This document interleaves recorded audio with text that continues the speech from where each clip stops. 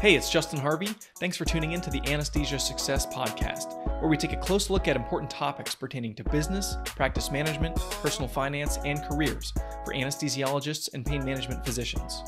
On this show, I work hard to take your critical questions straight to the experts. Thanks for listening.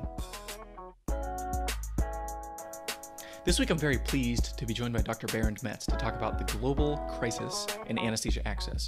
Over 5 billion people globally, that's billion with a B, do not have access to safe anesthesia care, and this is causing a huge impact, not only from a human level, but also economically. And Dr. Metz is doing a lot of great work with a number of organizations that I'm really excited to discuss with him today. Thanks for tuning in. Hello and welcome to episode 41 of the Anesthesia Success Podcast. I'm very pleased to be joined today by Dr. Berend Metz. Dr. Metz is professor and chair of anesthesiology and perioperative medicine at Penn State University College of Medicine, here in my home state of PA. He also serves as director on the board of the World Federation Societies of Anesthesiologists, as well as being the chair of the Global Humanitarian Outreach Committee of the ASA. Berend, thank you very much for joining us today. Pleasure to be here. And I'm really excited to dig into this topic of global access to anesthesia. So I recently read this article which you penned at Kevin MD, talking about the statistic that grabbed my eyeballs was 5 billion people globally don't have safe access to anesthesia. So I'm really looking forward to unpacking your experience in the context of global anesthesia. Right. And so, the statistics are stark. So the Lancet Commission, which is a commission that's launched by the Lancet Journal, proposed a commission to look at the state of anesthesia and surgery around the world in 2010. And their findings were that while there are about 4 million people that die from infectious disease around the world, there are 16 million, i.e. 4 times the amount, that die from lack of access to surgery and anesthesia.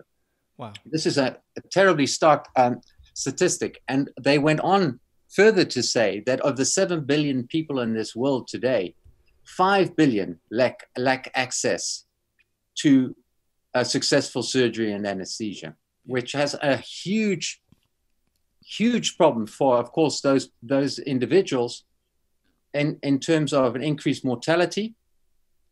And while there are around 300,000 surgeries performed a year, just 6% of those occur in the low and middle income countries where this access problem is. Wow. So tell us a little bit about your background, because I know you've trained in Europe and South Africa, and I'm sure that has contributed to your global perspective. It very much has. I was born in Indonesia of Dutch parents. I'm originally Dutch, and my father delivered me of my mother, in fact, in a bush hospital in Indonesia. And after 6 weeks, I was on my first plane. And since that, I've traveled to 80 countries. Wow. Traveled and worked literally all over the world. I grew up in Indonesia, in Singapore, in the West Indies, in England, in Holland. And eventually my parents settled in South Africa, where I trained in medicine and then also started anesthesia. I happened upon anesthesia. Okay. In South Africa, you have to be a medical officer before you can specialize. And I thought, well, let me try this anesthesia stuff. And so in a very large KwaZulu-Natal hospital, I started anesthesia. And it was just so thrilling and so exciting that I thought, this is what I will make my career out of. Got it. Was your father also a physician? He was, in fact. He was also a general physician. And in those days, of course, they did surgery and they gave anesthesia as well with ether. Okay. And so really, I started anesthesia in a very rudimentary environment with a finger on the pulse and a blood pressure cuff. And I actually write of many of these histories that I'm about to relate, if asked, in my book, Waking Up Safer, an Anesthesiologist's Record, where I use my life as an example of how anesthesia has actually progressed over the years. And so my first anesthetic was given in KwaZulu-Natal. I was scared stiff as I thought, I'm going to kill this patient. I fortunately didn't. And my career took off after that. Got it.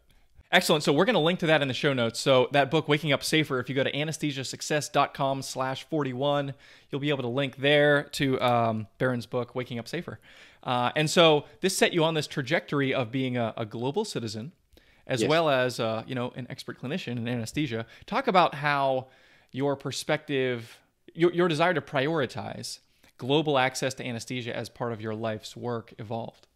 So it's almost like going home, if you will understand, from starting off in Indonesia and then starting with very rudimentary anesthetic techniques, because South Africa, like so many low and middle income countries around the world, has basically two-tier medical systems. There's the university private practice systems, which are highly functional and modern, and then there's the secondary rural systems, which is very rudimentary. And that's often where many of the problems do occur in terms of access and in terms of mortality, which is a huge issue.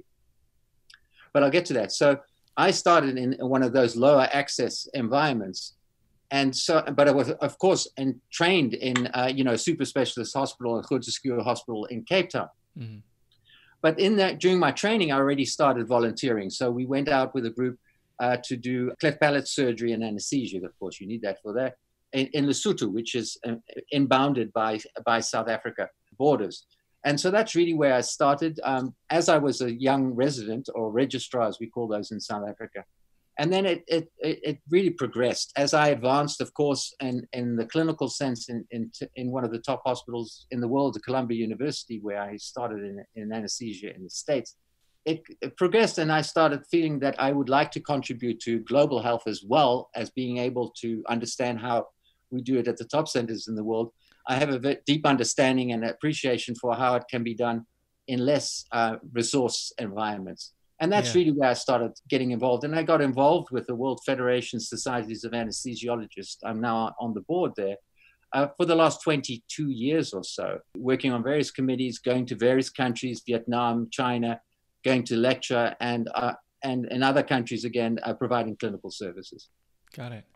And would you say, were there any, as you look back, especially in those early years, were there any experiences that stand out in your mind where you were maybe helping a patient or working in, a small clinic or something, and saying, this experience, this past couple of days has made me realize I want to really put my weight behind and my effort behind building pathways to global anesthesia access?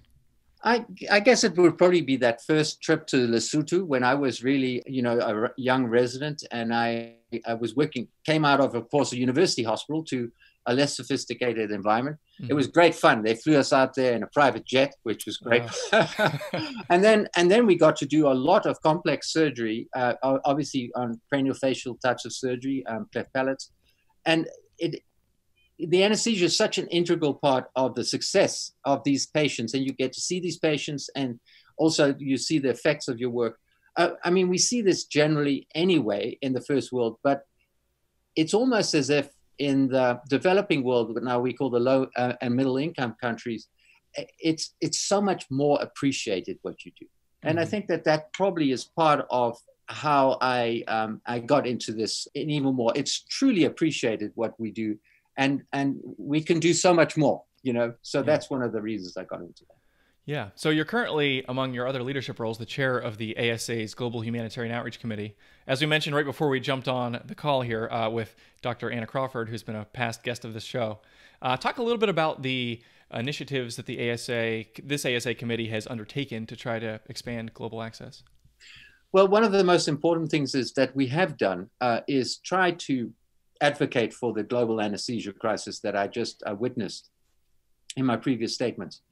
That's the first thing, but it's not enough to just talk about it. The other thing is that you have to put plans and implement plans. And so what we've done is we've focused in a number of different areas. The first is to extend the work of the Overseas Training Program. So the Overseas Training Program was really a program to help build capacity around the world, launched by the ASA, by going to certain countries and then helping support the training locally. And this has had a storied history since 1991. So the current committee was renamed from the Overseas Training Program to the Global Humanitarian Outreach Committee. And we've continued that work in two countries, in Guyana and in Rwanda. Now, in Rwanda, Dr. Crawford is in charge of helping support their residency training program in Rwanda. And we've been very successful. So we collaborate with the Canadian Society, and the American Society of Anesthesia in building residency training programs in those different countries. In Rwanda, we've been quite successful, and we've been there for approximately 8 years. And we now have graduates from that program that are now training their own residents back into the system in Rwanda. So that sets up the virtuous cycle of a self-sustaining process of building anesthesia capacity in a particular country. So that's one area we've been involved in. And then the other one we have launched over the last 4 years is in Guyana, South America. Got it. What are the biggest challenges that you're facing as part of this committee towards either maintaining current programs or perhaps expanding them to other places? So it's always crucial whenever you start any program that you have a very strong local champion. And because it all ultimately rests on their shoulders, and the momentum that's created has to be sustained by a local champion.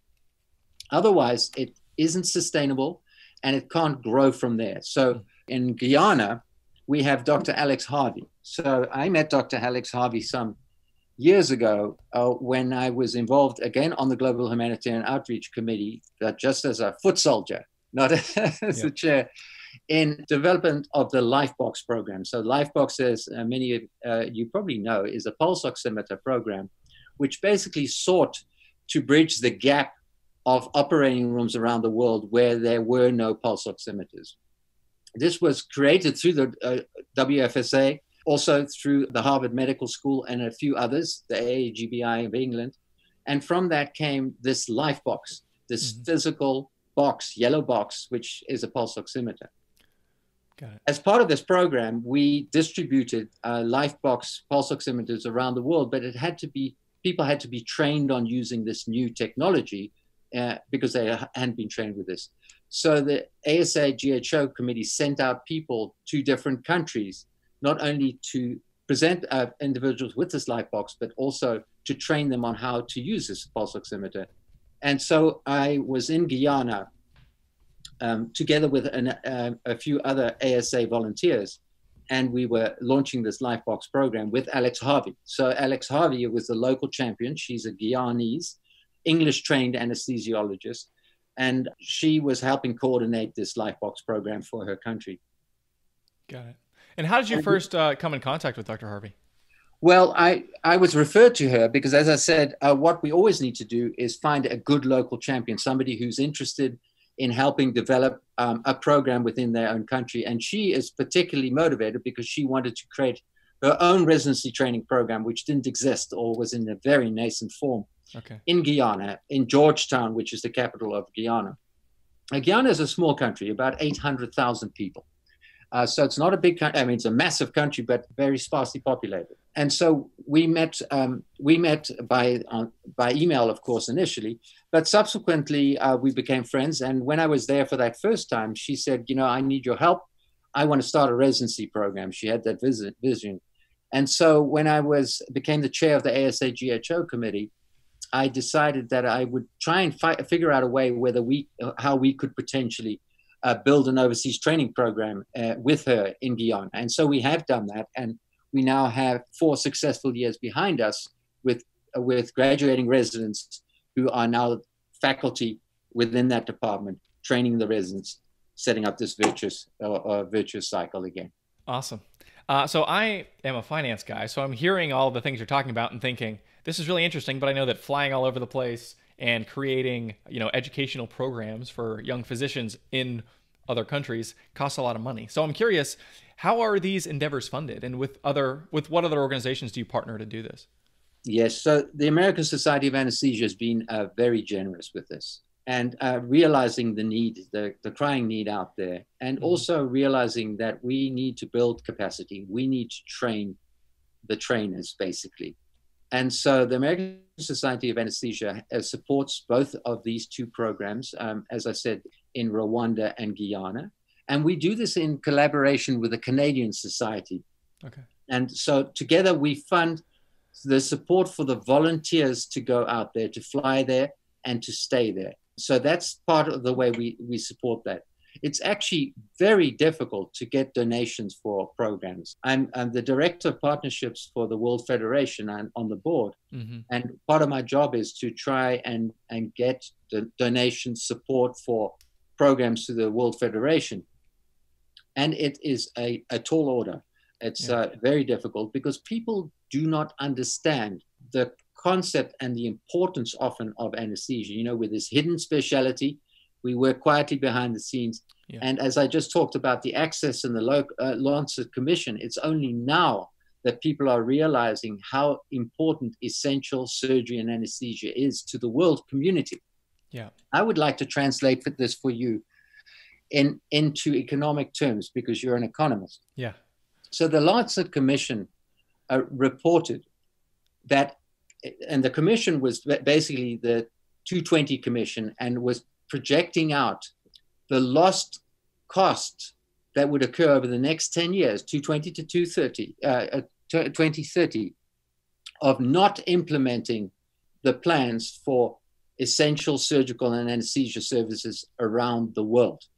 In lost economic costs in terms of people being disabled, say a club foot that isn't being prepared, or die as a C-section that can't occur because there's no surgery, no anesthesia, and the patient dies, as $12.3 trillion in lost economic costs across the world. And what it would need is a $3 billion investment to provide 143 million surgeries needed a year to avoid this. So I think I've given you some idea of the scope of the problem and also the potential solution. But I'll talk a lot more about the potential solution if you would. Yeah, so I just want to play that back for a second to make sure I understand. So the Lancet Commission recommended a $3 billion with a B dollar investment over the next 10 years to create the infrastructure necessary to save, did you say 12 trillion with a T? 12.3 trillion. Dollars of lost economic impact through surgeries that either go wrong or people don't have access to. Well, yes. So, for example, somebody has a maimed arm from trauma and it can't properly be prepared. And so they are removed from the workforce. Yeah. That's a good example. Yeah. You know? So these numbers are so compelling. I mean, if we look at it in investment terms, we have this phrase ROI, return on investment. If we could spend $3 billion to save 12 trillion, that sounds like a slam dunk. So I'm wondering, in the context of your role as the director of partnerships, when you have these numbers in your back pocket, why do you think it is that it's difficult to raise funds for this kind of work? Well, because numbers often don't speak to people. Yeah, that's absolutely true. It's stories that speak to people, and so that's right. what we try to do through the World Federation and also the ASA GHO committee. Yeah, is tell stories, success stories of the many programs that we deliver literally around the world. I've just told you about the 2 programs for the ASA GHO committee. The other one that I just wanted to illustrate as well for that committee is particularly for our residents in America. We created the Resident International Anesthesia Scholarship over the last 4 years again. And this is an opportunity competitively to apply for 6 spots a year for senior residents to go to 3 sites, cure hospital sites around the world, one being in Ethiopia, which is where I have been and I can talk cogently about. But there in a pediatric hospital, under supervision, we have the opportunity for residents to rotate a month. And as part of this Resident International Anesthesia Scholarship, it's done extremely well. We now have already 40 graduates from this program, American residents that have become faculty. And many of them are now on a number of them are now on our GHO committee. I mean, they were inspired often by this program. And that's another way that we built a global interest, or a particular interest in our own country here in America, of residents coming in and volunteering and supporting global health. Yeah. What is the resident experience like as participants in that program? Well, they tell me that it's great. So it's a pediatric orthopedic hospital. I've been there. It's a lovely place. And of course, they collaborate with their Ethiopian resident colleagues in the same hospital. So it's a mutual exchange, which works very well. But they also help train nurses there in anesthesia as well. So they are also trainers. They're trained to be trainers. And of course, they're working in less intensively resourced environment. And that is a whole new set of skills that people need to develop. And this is why we always have senior residents go there. I found it that, you know, a junior resident just hasn't got the wherewithal yet to do this. And that's why we not only encourage, we mandate that they are senior residents. Got it. So that you just used a phrase there that I want to key in on, and it's solving problems in under-resourced environments. So you mentioned in your Kevin MD article that sometimes you have these complex problems where you're resource constrained, and you are sometimes able to, whether it's an administrative issue, a systems issue, or even like a clinical issue, that you're able to work through, troubleshoot, and solve these problems with a straightforward and simple solution. Yeah. So can you give maybe a couple examples or stories of how that's been so? Yes, so I'll tell the story that I said in Kevin MD. So I'm back in Guyana now for 3 years later after the Lifebox episode that I related. And we have now established this residency training program there that Dr. Alex Harvey had envisaged. And I'm in the operating room as a foot soldier teaching anesthesia residents together with the faculty there. And we were doing a complex kidney transplant in the hospital in Georgetown. And we had the pulse oximeter there now because, of course, they came from Lifebox. But we didn't have an arterial line, a radial catheter that we used to monitor the blood pressure critically from second to second. And a patient with a kidney transplant has kidney disease, and this patient had malignant hypertension, a blood pressure that can swing greatly and could increase the mortality or morbidity from this procedure. But we didn't have the arterial line and monitoring device, which is a complex electronic device, in order to measure this accurately. So instead, I put into practice something that I'd learned in the University of Cape Town many years ago, which is just to use a saline, a thin tube manometer. In essence, what you do is you just have a catheter which you raise above the patient's heart, fill it with saline, inject a little methylene blue so you can clearly see it, attach a tape measure, and then insert an arterial line in the radial artery and connect this manometer so that you can see the level of the water, which will then show you the blood pressure from second to second, as you would experience with a far more sophisticated electronic device. It works very well. And so we applied this, and it's one of those ideas that is what really makes anesthesia work. You know, we often have to troubleshoot very simple problems or complex problems and have simple solutions for that. It's one of the beauties of anesthesia. So I'm curious, whenever you made that recommendation for the manometer, how long had it been since you had done it previously? Well, I hadn't done it for a very long time.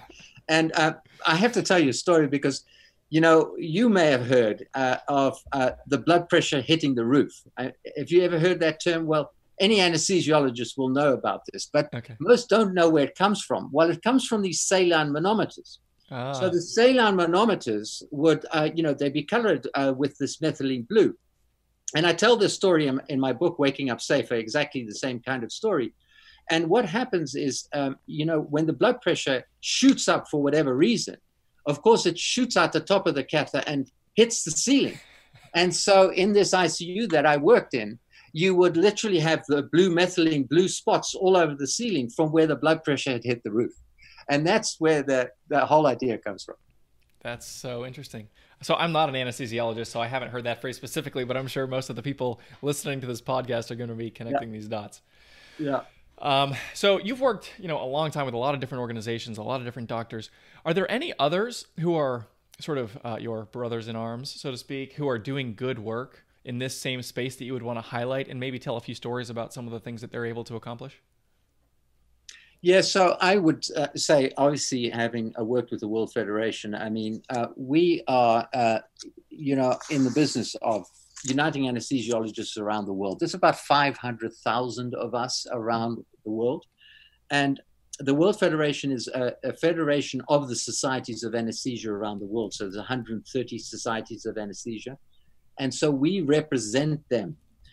The World Federation, of course, is particularly interested in building anesthesia capacity around the world, capacity and safety, and does this through multitudes of educational programs, as well as publications that champion education. For example, we have created in the order of 50 fellowships around the world.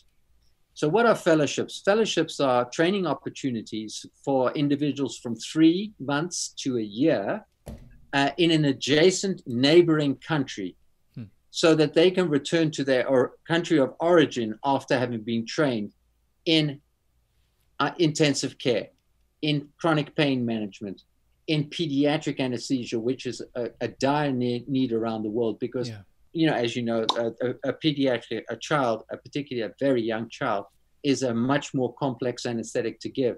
And so often we need to enhance people's training in this specialist area. So these programs are literally around the world, 50 of them a year, and that we've managed to build anesthesia capacity. So great work gets done through that. Then there's another organization, Health Volunteers Overseas, which I was the anesthesia director for 4 years, some 10 years ago. It is another group that actively seeks volunteers. So this, I think, is very important for your audience. Actively seeks volunteers who can help go to about 6 countries, again, volunteering their support, volunteering their anesthesia services, and their expertise. So this is another very good organization to consider.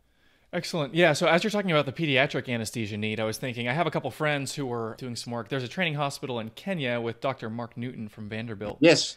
And I know they were doing, it sounded like a similar thing. They were there training some Kenyan physicians, and there were others from the African continent elsewhere that were there as well. And I remember them saying, I think it was Liberia, where there was a couple pediatric anesthesiologists there, and they were pretty much the only ones in the entire country with the pediatric training. And, you said there's 500,000 anesthesiologists in the world. I'm doing the math in my head. I think there's about 55,000 members of the ASA. So Correct. Obviously in the US, it's very dense.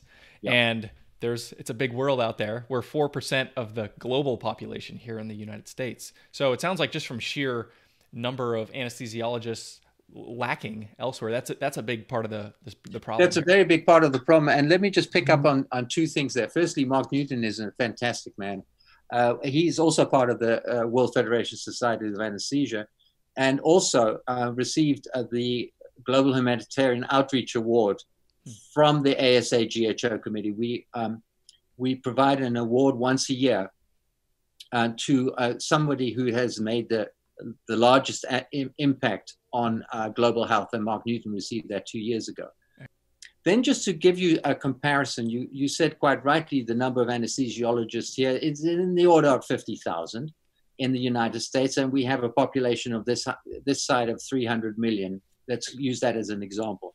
Let's move now to Ethiopia. Ethiopia has a population of 80 million people. It has, last count, 67 anesthesiologists. Wow. And about 400 nurse anesthetists that are trained through the Black Lion Hospital, and where I was talking about, we send people to as well. So that is one of the problems. The problem is that there aren't enough qualified people to give anesthetics around the world. And so this is what we call capacity building, step by step by step, setting up programs that allow people to be trained at all types of levels in order that they can give as safe anesthesia as possible. Yeah. Now, there's another very important statistic and trend, which is very concerning, and that is as the surgeons become more trained and more competent in, let's call it, low middle income countries, they are braver about doing particularly more complex surgery.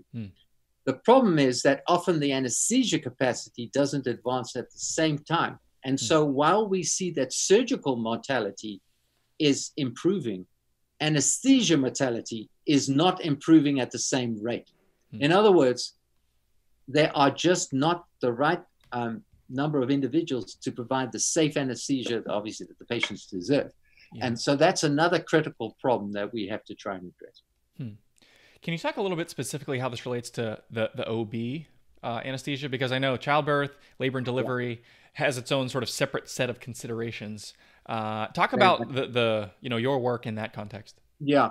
So, the biggest concern there, of course, is that you have a mother and a child, and they're in labor. And so there's 2 lives to worry about. In many places around the world, the mother might go into something we call obstructed labor, so the baby can't come out. And the only solution we have is a C-section. And if you don't do a C-section, the mother dies from the labor and the baby does, and they both die. So a big problem around the world is that the laboring mother does not have access to either surgery and anesthesia, because you can't do the surgery without anesthesia. And so they just die. And the figures are something like 80,000 or more a year dying like this. And that's probably a low number compared to what's actually happening.